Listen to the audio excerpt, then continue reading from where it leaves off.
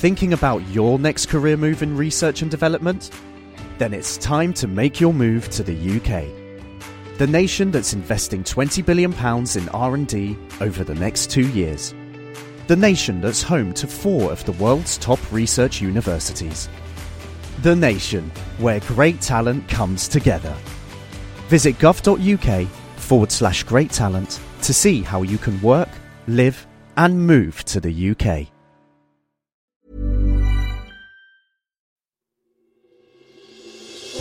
Question of the week from the Naked Scientists. Hello, this week you're joining me, Ricky Nathwani, to investigate a question from Stephen in Cornwall, who is bursting to know the answer to a question lots of us have probably had after a cuppa. I always seem to go for a pee within 30 minutes of drinking a cup of tea, and when I'm using the toilet I often say to myself, is that the same cup of tea I'm getting rid of? How much of that drink was absorbed into my body? So if I go for a pee within an hour of drinking a cup, is it the same liquid I'm getting rid of? You've certainly got my curiosity. So, if we pee just after we drink something, how much of that drink is in the urine and how quickly does it get there? We asked kidney connoisseur and Professor of Medicine at University College London, David Wheeler, to break down the journey of our favourite brew in the body. So when we drink a cup of tea, the components of the tea will be absorbed from the intestines into the body. So, for example, the water from the tea will be absorbed, the proteins and fats from the milk will be absorbed, and the sugar, if we added it to the tea, will be absorbed. And these different components are then distributed to different parts of the body in the bloodstream. Okay, so the tea gets out of our digestive tract through the intestines and into the bloodstream. But how does the tea actually become pee? The fluid is critical, obviously, for normal health, and the fluid balance in the body is tightly regulated by the kidneys.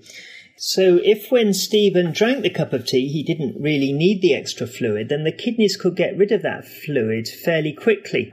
We could think of this as a bathtub full of water with an overflow. If we add another jug of water to the bath, then some of the water in the bath will go down the overflow pipe. Now, this may not be the same water that we've just added in, but it'll be from the same pool of water that we've just added the jug to. Aha! So if your blood is like a bathtub with a capacity for carrying a certain amount of water, then adding in too much will cause it to spill over when it's in the kidneys and make urine. Although it's difficult to say how much of that came from the new water or the water that was already there before you drank your tea, some parts of your tea could leave your body within 30 minutes. Thanks for clearing that up for us, David. And with all this talk of peeing, I think I have to go. But before I do, a sneak peek at our question for next week, when we try to shine a light on this question from Philip. My home in Cambridge has about 60% compact fluorescent light bulbs, and the rest are LEDs. Should I be chucking out the former, even though they still work, on the grounds that they use lots of power compared with LEDs, or should I just wait until they break over time and only replace them with LEDs then? A tricky decision. If anyone has any bright ideas for Philip's lightbulb problem, tweet us at Naked Scientists or join in the debate on the forum. That's nakedscientists.com/forum. Until next time, goodbye from me and the rest of the Naked Scientists team.